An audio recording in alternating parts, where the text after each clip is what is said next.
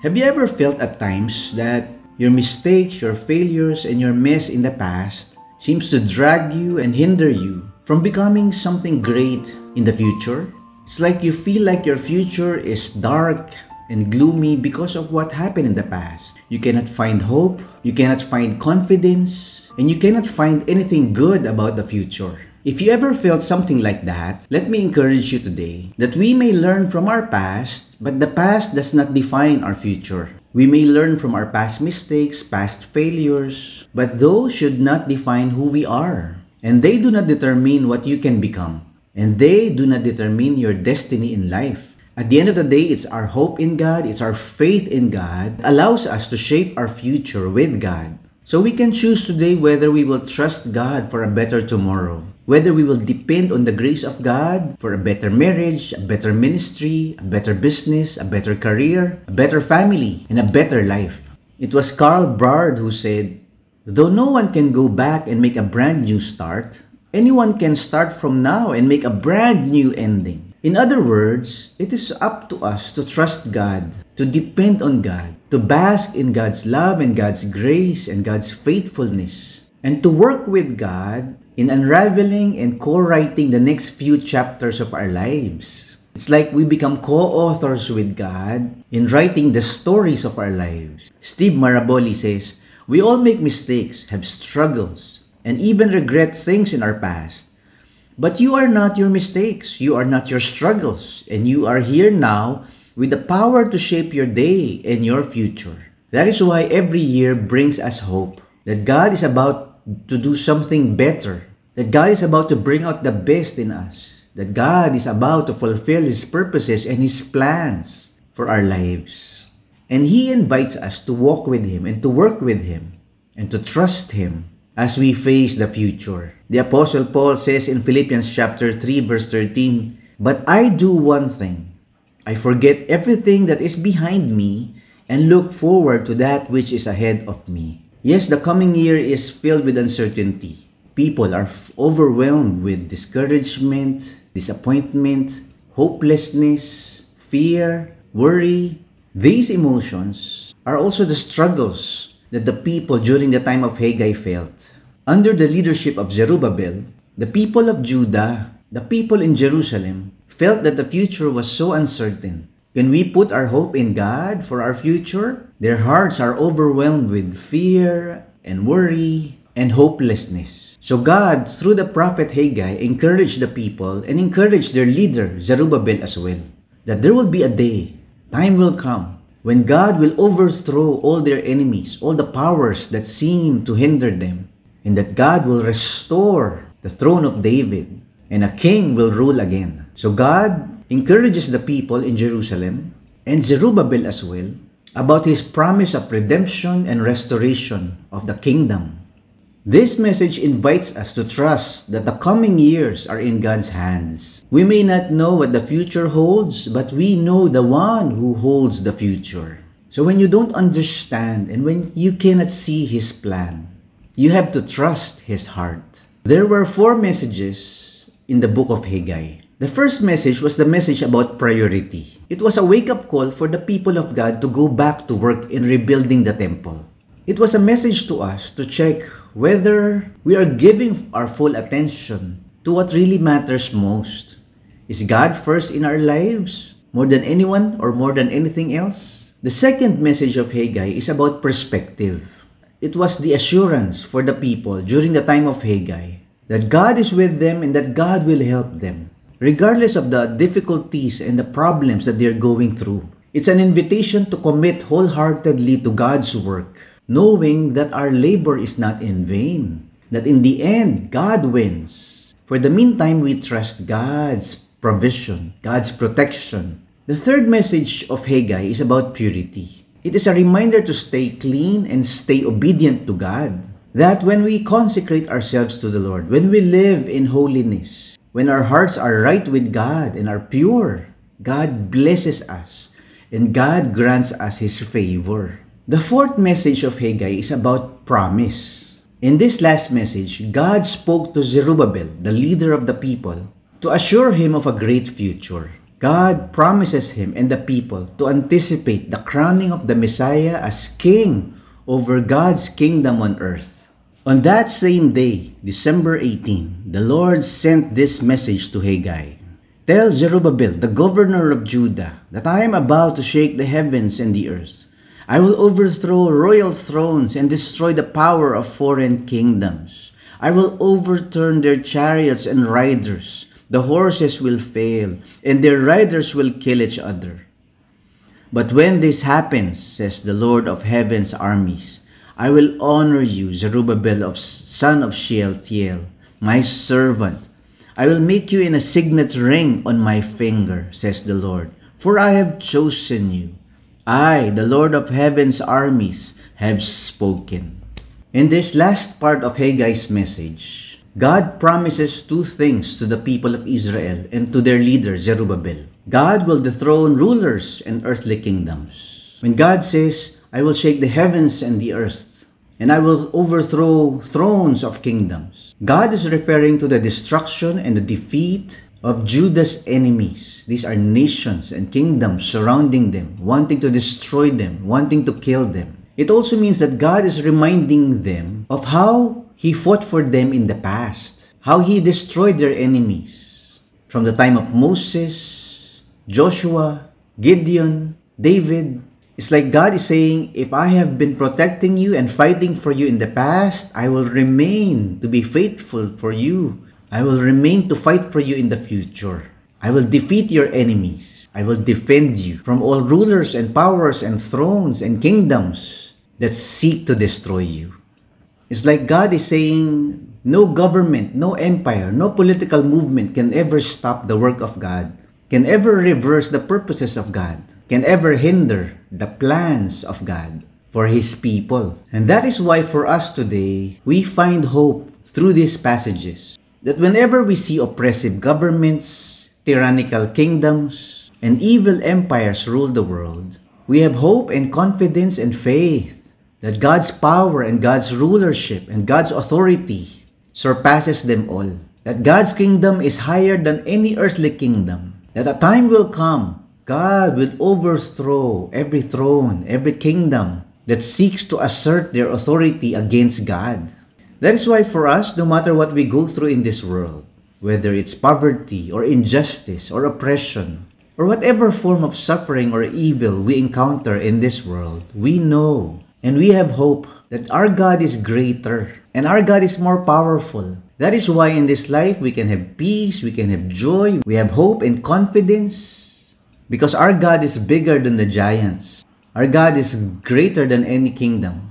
Our God is powerful than any ruler. Our God is larger than any problem, any disease, any pandemic, any difficulty, any suffering, any evil that we go through in this world. Are you going through some tough times? Are you going through some dark, difficult times in your life? Are you afraid of the future? Is your heart filled with fear and worry and uncertainty? This message invites us to trust that the coming years are in God's hands. We may not know what the future holds, but we can trust the one who holds the future. So when you don't understand, when you don't see His plan, trust His heart. The second part of God's promise is that God will enthrone the Messiah and His eternal kingdom. So far, God's message to Zerubbabel has been a very big picture of what will take place in the future. But here in the final verses of Haggai, the Lord gives a specific promise to the governor of Judah. On that day, declares the Lord of hosts, I will take you, O Zerubbabel, my servant, the son of Shealtiel, declares the Lord, and make you like a signet ring.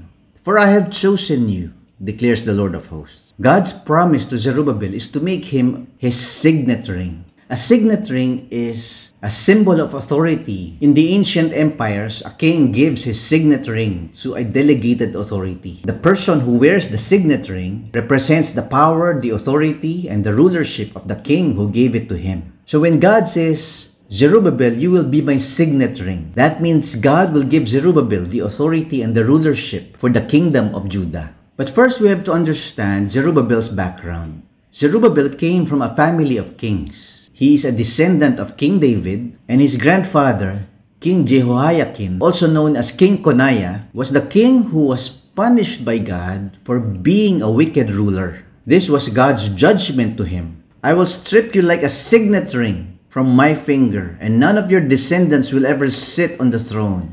Because of Jehoiakim's wickedness, God judged him, and God cut off his family line from David's throne. God said, none of your descendants will ever sit on David's throne. So Zerubbabel was a descendant of this wicked king, King Coniah, whom God said, I will remove like a signet ring. Can you imagine Zerubbabel's discouragement, looking at his nation's history and looking at his family's history, how the kingdom was destroyed, how his family was destroyed, and now he is here leading the people to rebuild the nation, to rebuild the temple of God. Imagine his discouragement as he looks back at the past mistakes, the past failures, the past sins, and how his family made a mess. But this time, God is restoring the kingdom. God is redeeming whatever is broken. God is reversing the judgment against his family. The Lord's promise to Zerubbabel to make him into a signet ring is the official reversal of God's former curse on Coniah's lineage. As grandson of a wicked king with a bad name, God is giving Zerubbabel a good name. Isn't this amazing? God is in the business of giving us second chances. God is in the business of redeeming, restoring, and reversing whatever mistakes, whatever failure, whatever sin, whatever mess we did in the past. Imagine Zerubbabel's encouragement. Out of despair and desperation and discouragement he has been going through, now God gives him hope for the future. It's like God is telling Zerubbabel, I know what happened in the past, I know how bad it was, but I'm starting a new chapter in your life. I'm starting something good out of something bad. I'm causing all things to work together for good. You have a brighter future, you have a better future because you have me. The God who redeems, the God who restores, the God who reverses all the bad and turns it into something good. This is so amazing. Isn't this the story of each one of us? This is the grace of God. This is the love of God. This is the faithfulness of God. That no matter what we went through in the past, no matter how much mistakes or failures or sins that we have inherited from our families, God is giving us a new name. God is giving us new hope. God is giving us new life. God is starting a new beginning, a new chapter in our lives. But this goes beyond Zerubbabel. Zerubbabel is just a pointer to something greater than what is happening to his people during that time. The promises of God goes far, far, far beyond Zerubbabel's restoration. God is also talking about a future restoration of a king who will rule God's kingdom on earth. The throne of David will be ruled by the Messiah. And Zerubbabel is part of that lineage. When you look at the lineage of the Messiah, Jesus Christ, Zerubbabel is his great-great-great-great-grandfather. This is amazing. The restoration of Zerubbabel points us to the coming restoration of his great-great-grandson, the Messiah who will come to rule on David's throne. Jesus Christ, who will actually one day destroy all thrones and kingdoms who are against God. The King, the Messiah, the Savior, Jesus Christ, will one day sit on David's throne to rule God's kingdom on earth, to establish peace and justice and the rulership of God. This means the book of Haggai is more than just the building of the temple. It's more than just the restoration of David's throne. The book of Haggai is pointing to a future king. Haggai is pointing to a future temple, Jesus Christ himself. The call to rebuild the temple and the promise to restore the kingdom is part of a bigger story, the story of God's redemption for our world. This message encourages us to trust God, that despite our fears, our hopelessness, our frustrations, our discouragements, our disappointments in life, we know that God has a plan for our lives, that God has a plan for this world. Amidst our uncertainty and fears and worries about the future, about the new year, we can trust that it is God who holds the next chapters of our lives. We may not know what the future holds, but we can trust the one who holds the future. So when you don't understand, when you don't see His plan, trust His heart. All the rubbles in your life you can bring to God. all the problems, the difficulties, all the mess that you are going through, your pain, your suffering, even your failures and mistakes in the past, we can bring it to God. And God can redeem it. God can give us a fresh start. And God can bring us hope for the future. Let's pray. Father, we thank you that you are the God who is in charge of our world, the God who is in control of our lives, that no matter what we go through, Lord, we can trust you for our future. The coming days, the coming years are in your hands. Lord, we may have mistakes and failures and misses in the past, but we know that you can cause all things to work together for our good. You can give us a brand new start. You can give us a brand new beginning. And we know, Father, that the days ahead are in your hands. That's why we can have peace, we can have joy, we can have hope, we can have confidence that the best is yet to come. We may not know what the future holds, but we trust and we know and we have confidence in the one who does hold our future. As the new year comes, Lord, give us faith, give us hope, give us joy in our hearts. In Jesus' name, amen.